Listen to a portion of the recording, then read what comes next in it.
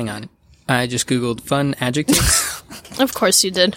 And but it's really just explaining the difference between funnier and funniest and funner. All right, we're going to go with gratuitously, as in gratuitously Googling adjective.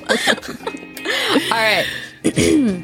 Hello, and welcome to Jesuitical, a new podcast. Wait, should I stop saying new? Yeah, no, we're new for like 3 more months. Okay. I think. All right. Yeah. Hello, and welcome to Jesuitical, a new podcast from the unbearably young, gratuitously hip, and inordinately lay editors of America Media. That lay part means we aren't Jesuits, but we work with them. Join us each week for a smart Catholic take on faith, culture, and the news. I'm Ashley McKinless, and I'm joined by Olga Segura. Hey, guys. And Zach Davis. You're getting a little creative with your adjectives at the beginning of that. Yeah, it's fun. How are you guys doing? Pretty good. It's the Wednesday before Easter, so it's exciting. Lent is winding down. Yeah. I'm Only 5 more days till chocolate. Chocolate and You know, burgers and you know, And the risen and Christ. Jesus. Yeah. Is anyone traveling for Easter? Yeah, I'm going home to my folks' place in Virginia with our Jesuit formation director, Eric. I've collected some of the Easter orphans from the office and bringing them down to my parents' house because my parents love making extra Easter baskets. Oh my goodness. What about you, Zach? I'm going to Ohio, the great state of Ohio, Nice. to celebrate the Triduum with my family. So Cool. What about you, Olga? I'll be in the Bronx. Far up north in the Bronx. I've heard of the Bronx. Yeah, it's faraway land. Later in the show, we will be talking with Father James Martin about his favorite Holy Week traditions, and we'll share our consolations and desolations for the week. You know, funny we got Father Martin because there's I some hear big he news has about him. a new job. Yeah, he woke up to some news on Twitter. Right. So Pope Francis has tapped him to be a consultor for the... Secretariat for Communications at the Vatican. Yes. Wow. Yeah. The Secretariat for Communications was unable to communicate to Jim Martin beforehand that he was being appointed to this role. He literally found out from reporters from Catholic News Service and National Catholic Reporter on Twitter. So that was exciting. Yeah. So we knew him when. Yeah. And does this mean we're one step closer to having Pope Francis on Jesuitical? Totally. Right? Yeah. Yeah. No. I hear he likes phone calls. Spontaneous phone calls. I'm just waiting. I mean, let's just call him every waiting, week. wishing. All right. Now it's time for Signs of the Times, the part of our show where we sift through the Catholic news of the week so you don't have to. Our first story, Sean Spicer on Tuesday. Yeah. So I actually asked Ashley why we were putting this in Signs of the Times. Because Sean Spicer is Catholic. His kids go to the Catholic school where my sister teaches. Oh, Oh. wow. Yeah. Does he want to come on Jesuitical?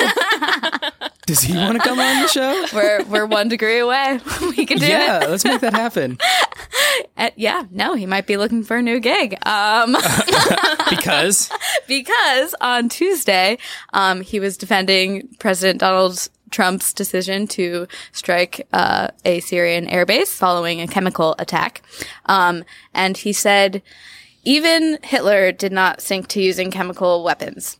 And then to clarify that statement, he said he brought them into Holocaust centers.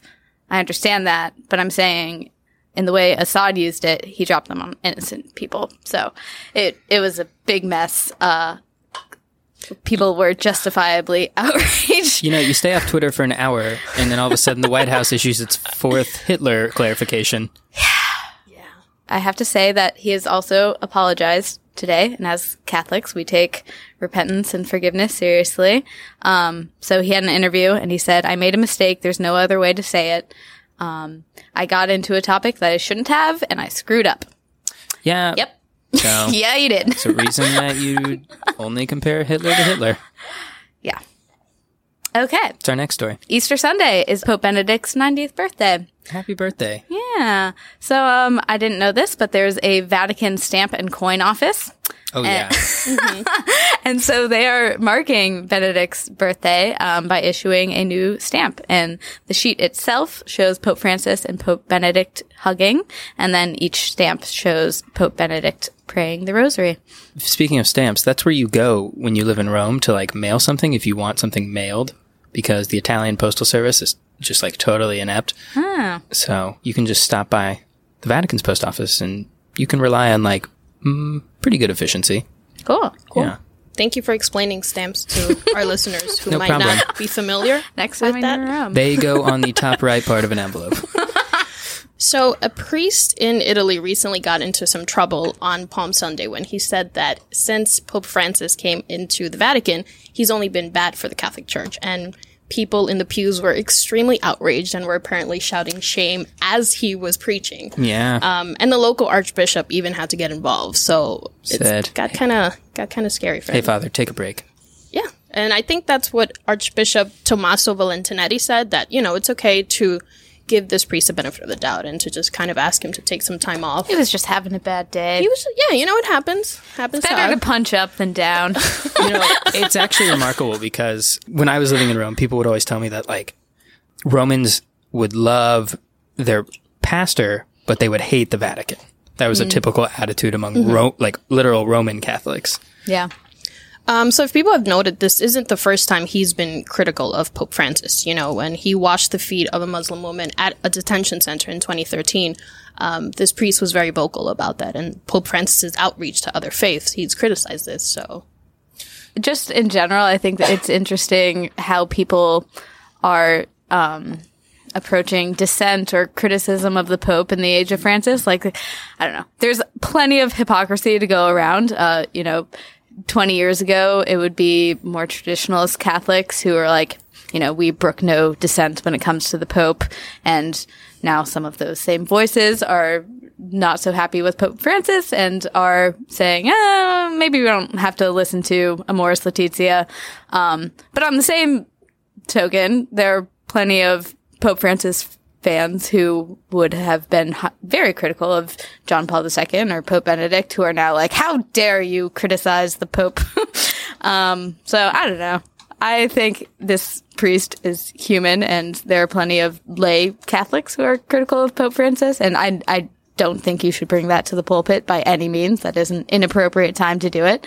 But I can understand if you were tired and cranky and giving a homily, how you might slip into The real issue here is it was Palm Sunday, so he shouldn't have been given a homily. Yeah, no. After that The gospel's 10-minute long enough, reading, so yeah. if you had just stuck Take a bow. if you had just stuck to the rule about no homilies on Palm Sunday, you would have been fine. So I have no mercy for this priest. I think Pope Francis might have Yeah. mercy for this priest. It's kind of his thing. That's probably true. So in other Pope Francis news, he recently opened up a laundromat near the Vatican that will specifically serve the poor and the homeless. Are we ever worried that Pope Francis is spreading himself a little too thin? Later, I a mean, billion all the- Catholics running a time. laundromat. I can't even do my own laundry. He's doing bad. I store it up, and then when I go home to my parents, No, that doesn't. laundry. That's so bad. I know. Virginia's not close to New York. That explains you wearing the same outfits, Ashley. Okay, I get it. All right. No, but this is like a really great sign from a leader because there are a lot of ways and people are thinking about serving the homeless and the poor, but something like laundry is not something you typically think about. Right. But then when I saw this, I was like, oh my God, yeah, I take that for granted. Yeah. The fact that I can get clean clothes and And even one of the individuals who used the facilities literally came in and was like, I left clean and tidy and I felt like I had my human dignity intact. And that's Yeah. something that we really do take for granted, yeah. All right. Next story in the Signs of the Times. I'm very happy to report that Harry Styles has a new song titled Sign of the Times. Wow. Did you just do this so you could sing for us, Zach? I've listened to it once. I don't have the melody down quite right. Just try It's it. never stopped Just you try before. it. Just stop your crying. It's a sign of the times. Welcome to the final show. Hope you're wearing your best clothes. Okay, we got it. That I can confirm that's not how the song goes at all. But good to know that Harry Styles is an avid reader of the documents of You Vatican guys, II. I don't know who Harry Styles is. Are you? Olga, He's from One Direction. thank you. Ashley, I can't. Sorry. But I think this is a good time to point out what Signs of the Times actually is, right? So we say this in the show. We haven't really explained it, but it's called this for Yes, a reason. It is. It is from a Vatican II document, Gaudium et Spes, which talked about how, after the Second Vatican Council, how the church would engage in the modern world. And part of that is not being like enclosed and self-referential, but looking out to the world and seeing where we can find God in it. In the signs of the times. And the signs of the times. All right, so our next story, I was really shaken by the news coming out of Egypt, where there were 2 bombings over the weekend during Palm Sunday masses. One in Church of St. George in Tanta, which is 50 miles north of Cairo, and another in the Cathedral of St. Mark in Alexandria. There were 44 people killed and more than 100 injured, and I don't know if you saw some of the images. People. There was one of the people killed was like an altar server, a really young boy. And there were just like images of like bloodied palms and pews and. Yeah, it was horrific. And Pope Francis he's scheduled to go to Cairo and still plans on going, April 28th to 29th. Yeah, it's a reminder of how big the church is and how much more difficult some of the problems the church in the East and in the global South are compared to our neuralgic fights over certain issues in the United States. It's true. No, I will be definitely thinking and praying about the Christians in Egypt when I'm going to my Holy Week liturgies this week. Yeah. Likewise. Ditto.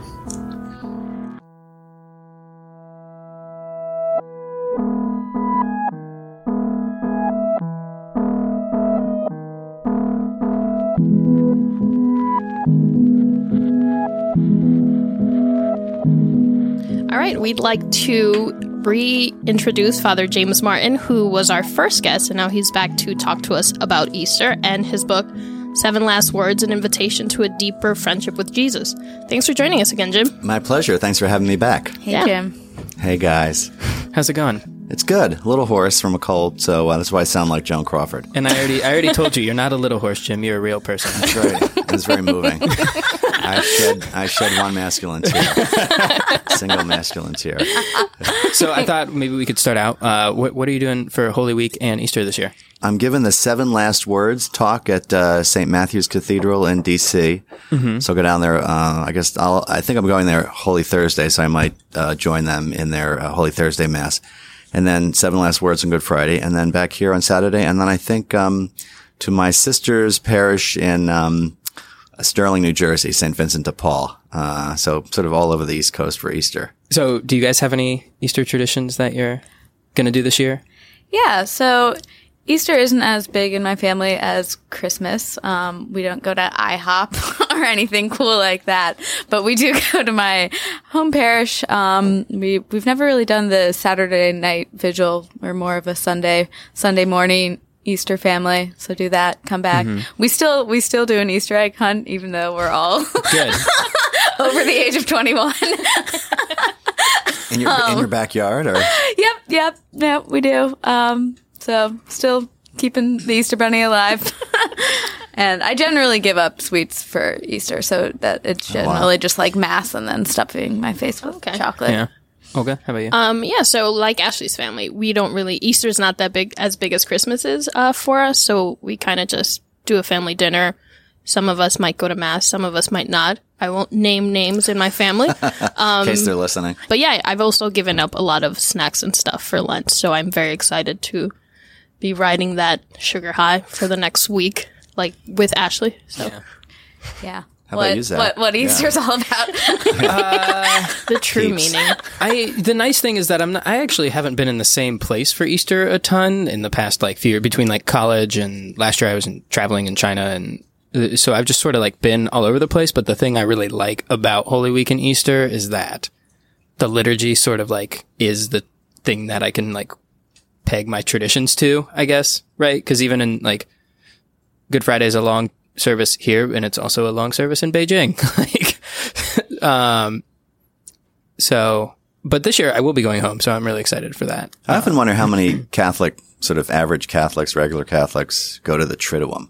Because I find that the high point of the year. But I speak to a lot of, friends who are Catholic who have never They have no idea what goes on at the Easter Vigil. It's like, oh, is that the one that's 11 o'clock at night? I'm not going to that. Yeah, but it's so beautiful. I was just talking to my girlfriend this morning, and she was like, I've never been to one, and I was like, oh, it's my favorite liturgy of the year. Well, here's an embarrassing story. When I was a Jesuit novice in Jamaica, in Kingston, I went to the Easter Vigil for the first time. And of course, as a lot of people know, it has fire and baptism it's the and best. candles and darkness and 7 readings. And it's kind of crazy. And afterwards, this is a true story. I said to this Jesuit who I was with, I said, wow, I love those Jamaican customs. And he said, well, what part of the vigil did you think was Jamaican? I said, well, like the lighting of the fire and the candles and yeah. And he said, you've never been to an Easter vigil before, have you? I was like, he goes, that's the Easter vigil. That's not Jamaican. So yeah, it's so beautiful, but it is long. Yeah. The first one I went to, well, the only one was when my sister got baptized. And I was just like, had a very similar reaction. I was like, oh my God, look at all these fantastic really things. Pulling out the stops for your sister. Right. I mean, only because she's related to me. But yeah, I had that reaction. I was just kind of like, oh my God, this is like a fantastic mass. It's long, but I'm like, it's great. You know, St. Francis is a Freudian slip. Pope Francis, a couple years ago, he decided not to do all the 7 readings. And he said, we're not doing them all because, people have to get home. It's too long. I can't believe that. Yeah, I would be like upset. to the joy of parishioners everywhere.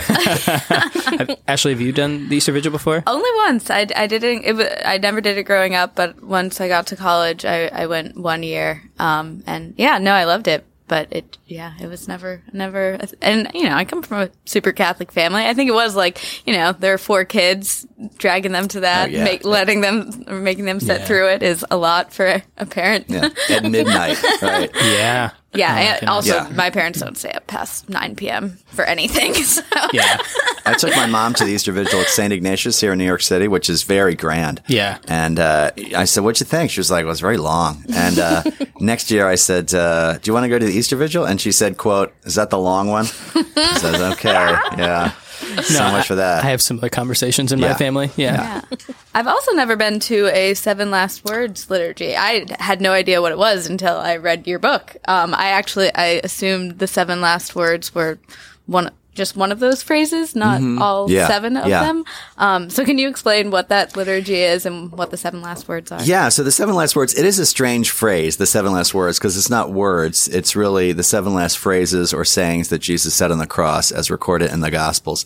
And that's the topic of this book, 7 Last Words. And it's also a Good Friday service that's usually a sort of mix of reflections on those 7 last words, certainly the gospel readings themselves, and then music. So normally it starts with a prayer. Someone will read, a gospel passage from Jesus' time on the cross. And sometimes they mix it up. They'll have women and men preachers. Often in Catholic churches, they'll have different denominations. So say like an Episcopal woman priest, and then a Lutheran pastor, and then a Catholic lay person, and a sister. They reflect on the 7 last sayings or words. And then the crowd usually sings like a hymn in between. It's usually about 3 hours. It's pretty long. But it's very meditative. I'd only been to a few before I was asked to preach. This was at St. Patrick's Cathedral 2 years ago. I really like them. I find them really prayerful. And, you get 7 different homilies, basically. So one of the themes of your book, 7 Last Words, is that these 7 phrases show how Jesus really understands humanity. He was fully human. He gets us. I'm wondering if you could just pick out 1 or 2 of the phrases that really speak to you, or you think really speak to this moment, and just dive into that a bit. Yeah, I mean, I think my God, why have you forsaken me is one of the most powerful. He speaks that from the cross. And a couple of reasons I like that. Number one, it's very human. The idea that Jesus felt abandoned by the Father is something that we can all connect to. And so I always say to people, if you are feeling abandoned by God at a particular time, when you pray, you're praying to someone who understands you, not simply this sort of divine figure who is removed from our, everyday experiences. The second thing is something I read in a commentary by Ray Brown, the great scripture scholar. And he said that in Gethsemane, the Garden of Gethsemane, Jesus talks to Abba, right? And we all know that means basically dad or daddy. It's a very kind of affectionate way of talking about God from Jesus' point of view. So he goes from Abba to what he says in my God, why have you forsaken me, depending on the gospel, either Eli or Eloi, which is Lord in Aramaic or Hebrew, right? The different translations. So he's moved from dad language to Lord language, which is really kind of heartbreaking. I mean, that shows kind of the distance that he has, or that he feels from God. And so it's a real, just in those words, it conveys the sense of Jesus' real, feeling of abandonment. So I find that really powerful. And it's not that God had abandoned him. Remember, he's still talking to God. And so he still is in connection with God, but he feels that distance. So the other big question is, which I love talking about, is the question of whether or not Jesus knew what was going to happen on Good Friday. Did he know what Easter Sunday was going to be? And to my mind, this line is one of the indications that he did not. And there's a great line by Elizabeth Johnson, the great scripture scholar at Fordham, who says that, you can make a case for Jesus not really knowing, and not really kind of fully understanding what he's being called to, and not even understanding completely his identity, right? I mean, he knows he turns himself over to the Father. But her great line, which I love quoting, is that perhaps on Easter Sunday, Jesus' identity burst upon him in full clarity. Like he turns himself over, and then on Easter Sunday, it is who he is and why he did that becomes clear to him and everybody else.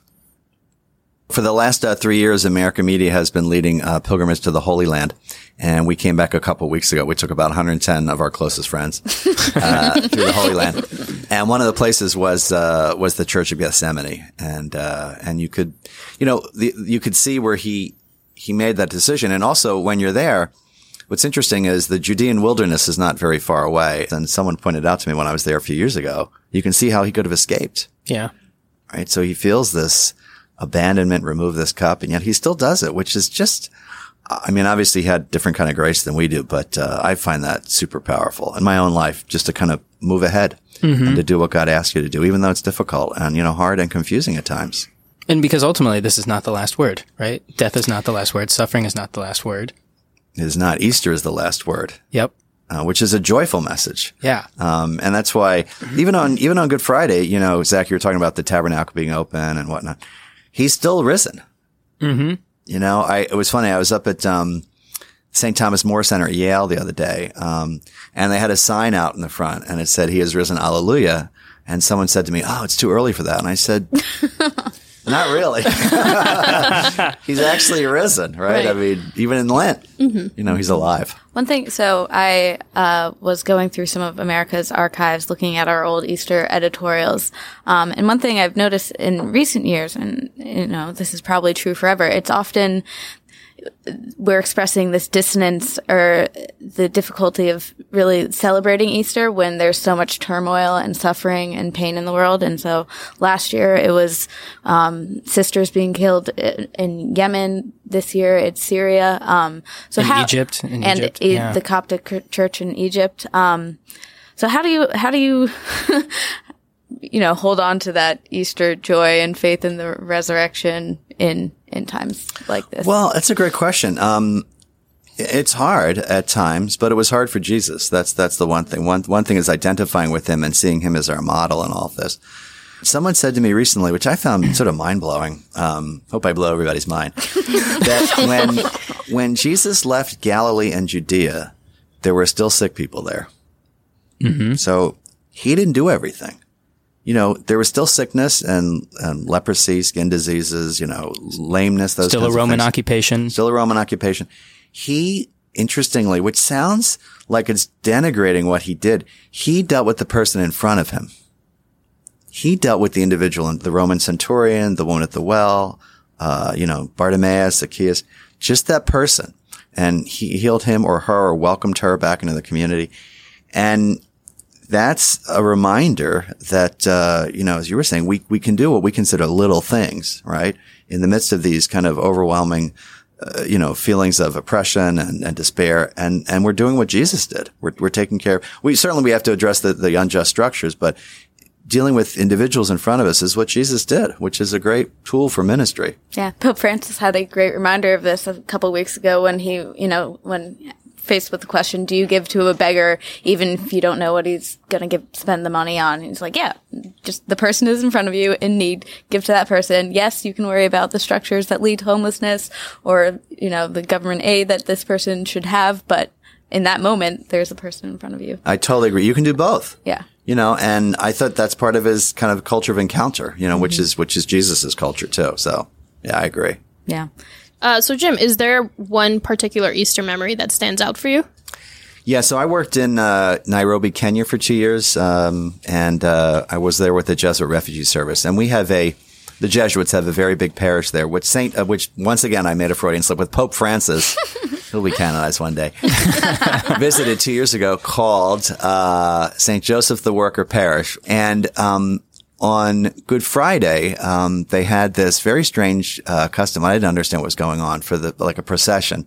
Rather than venerating the cross, they had a huge, if you can imagine it, wooden cross covered with bales of chicken wire. So if you can imagine like this kind of cross with chicken wire. And because it's Kenya, there were lots of flowers and plants and palms and whatnot around.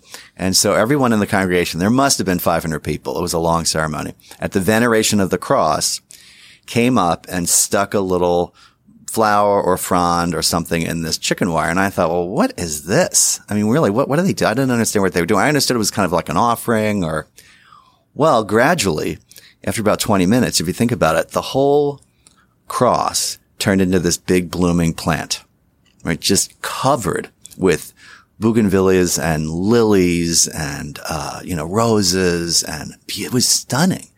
And I just thought, what a great symbol of life. Right? What a beautiful visual symbol of life and of the people kind of giving life to the resurrection. So I can still see it. It was about 6 feet tall and just this like beautiful burst of new life, on Good Friday. So that's my favorite kind of visual Easter memory. That's great. There was very simple stuff that they brought. Just they picked it on the way. I'll tell you another funny story about that. When I was over there, if Americans are listening to this, they'll understand this. So most American parishes, they get their palms from where like Florida or something, and they come, they're kind of these long. So yeah. I'm over in Kenya, and I say to the pastor, this is so embarrassing. Where do you thinking that they would have to get them from Florida? I said, where do you get your palms Amazon from? Prime. Yeah, that's right. That's right. This is pre-Amazon though. I said, where do you get your palms from? And he looked at me and he goes, you realize we're in Kenya, don't you? And I said, oh, right. I looked out the window. There's like palm trees everywhere. So when they bring their palms, they bring big palm leaves. And, those strips. No, that's right. Not the strips from Florida that come in a box. So, yeah, another Easter memory. All right. Well, happy Easter. Happy Holy Triduum to you. Thanks. Yeah. Happy Easter. Yeah. Happy Easter. Thanks for coming on the show. Yeah. Thanks, Jim. Christ is risen. Hallelujah. Amen.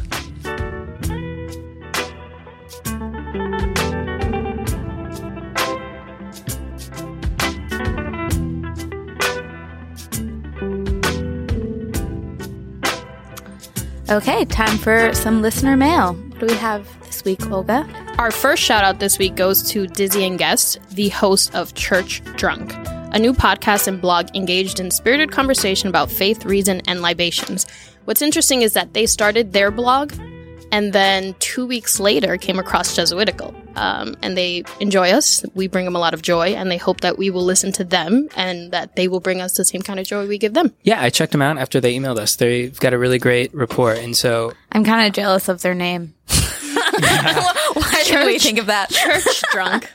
Yeah, so go... They do explain what that means in their email. It's not actually being drunk at church. It's that feeling after they're college ministry people. And so once you've spent a lot of time with young people trying to get them involved in their faith, you might leave the building feeling a little church drunk. A little church drunk. Which is different than when you're a Eucharistic minister and Father's poured a little too much wine in a daily mass. Yes. Oh, yeah, and they also included a little PS to our host, Zach, which I will quote directly. We've also been meaning to tell Zach that in the face of witchcraft, the sign of the cross will do him little good. If Roald Dahl has taught us anything, it is that the only way to defeat a witch is to turn her into a mouse. A mouse? That sounds like witchcraft. I've got that too. And maybe for a little bit of a reading from our Twitter feed. We asked our followers this week what their favorite Holy Week and Easter traditions were. So I'll start off with a message from Gerald, who said, Holy Week tradition number 1 at my house, safeguarding the Catholic faith by staying away from anything, quote unquote, Jesuit on TV and online. Not doing so great, Gerald, because you tweeted at us. Yeah, it's literally in our name, Jesuit. So good job.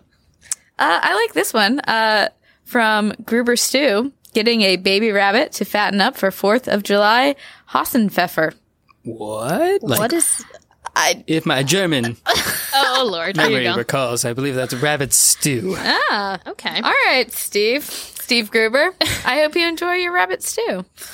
We've got one from our guest from last week, Katie McKenna. She says, I love Easter Sunday Mass. It always gives me so much joy and really makes me feel connected to my faith, family, and community. I think that goes for a lot of people. Yeah. And Sarah says there was always a cake after the Easter Vigil to celebrate the new Christians. It was like your reward for getting through a 4-hour Mass. Necessary. Yeah. All right, time for Consolations and Desolations, the part of our show where we talk about where we found God this week and where it was harder to find God. Zach, what do you have? So I guess today I wanted to sort of, maybe it's not like a life consolation, but it was a moment of grace that I had over the weekend where I was in Chicago, which is, where I went to college, that's always very consoling being with people. I mentioned that before, but I was walking down the street by myself and I had my headphones in and it was Palm Sunday and it was maybe like 11 or 12. So people maybe were getting back from the morning Mass, and I was walking by this antique store and it was very cluttered and crowded, and there's clocks and toy trucks and all kinds of things on this table in this window. But there's a crucifix right to the side. And as I walked by it, I saw something and I turned around just over my shoulder, and there was an older man just sort of taking a palm that he'd gotten from Mass and just draping it over the crucifix. And as this is happening, I turn around and I'm like, I need to videotape this. This will be a great tweet. This is such a beautiful moment of devotion. I need to, I don't know, I'm a journalist. I need to somehow document it. And I was like, there's no way that I could do that right now. It'll be done by the time I pull out my phone. So I just sort of sat and watched, and this man probably thought I was, I don't know what he thought, but I was really moved by that. So that was just this beautiful small act of devotion that I witnessed. That was my consolation this week. And you described it beautifully, so I'm glad you didn't try to tweet it or record it. Just be present. You stored it in your memory for us. Yeah. So. Nice. All right. What about you, Olga? So my consolation this week, the guy that I'm dating, I mentioned, I think, in past episodes. Well, no, it's not. Sorry. That was a really awkward introduction. No, it wasn't. I was awkward. No, It was very awkward. Go ahead, Olga. Ashley.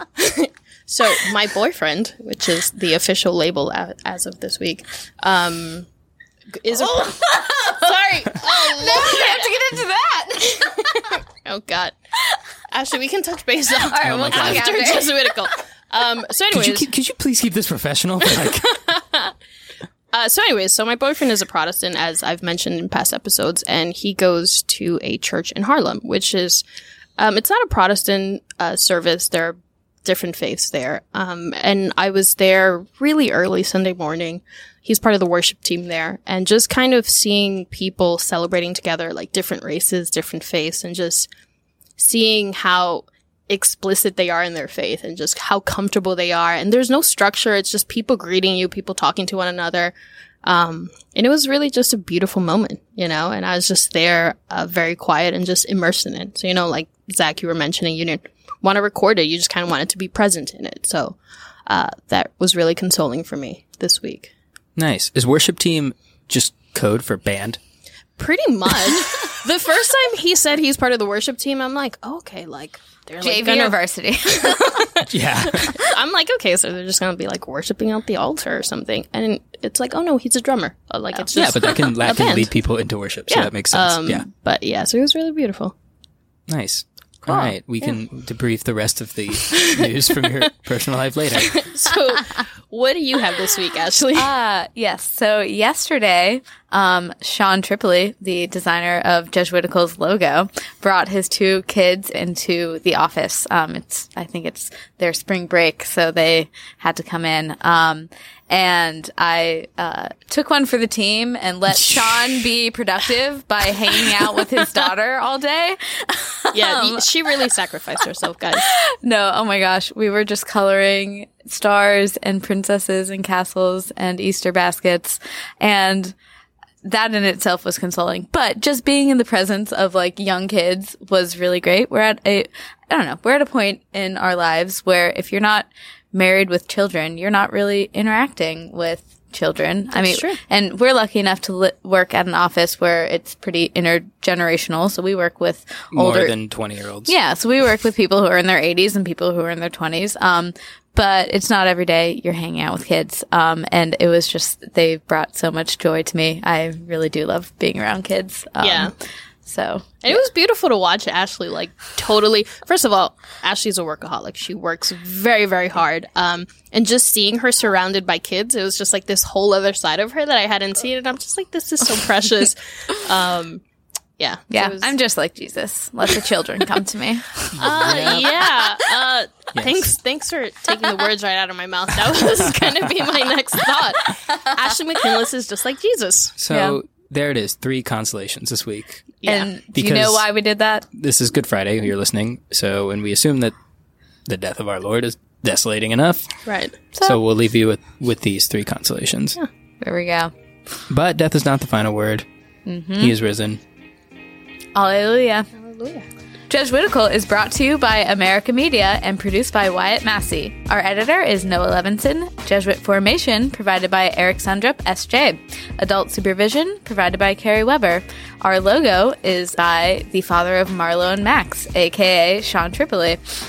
Subscribe to us on iTunes. Yes, please. iTunes. Stitcher, wherever podcasts are sold. Mm-hmm. Leave us a review and rating. That's the best way to get our name out there. And email your friends. Yes. Yeah. And follow us on Twitter at Jesuitical Show. Yeah, we've got a nice little community going over there. Yeah, So, we do. yeah. And as you now know, we're pretty close to Pontifex. So, tweet us. Maybe he'll retweet you. You Yeah. never know. You never know. And yes, please do send Retweets are not guaranteed. Send us your questions, feedback, recipes, and tell us where you found God this week at Jesuitical@americamedia.org. For America Media, I'm Ashley McKinless, joined by Zach Davis and Olga Segura. We will see you next week. Bye, y'all.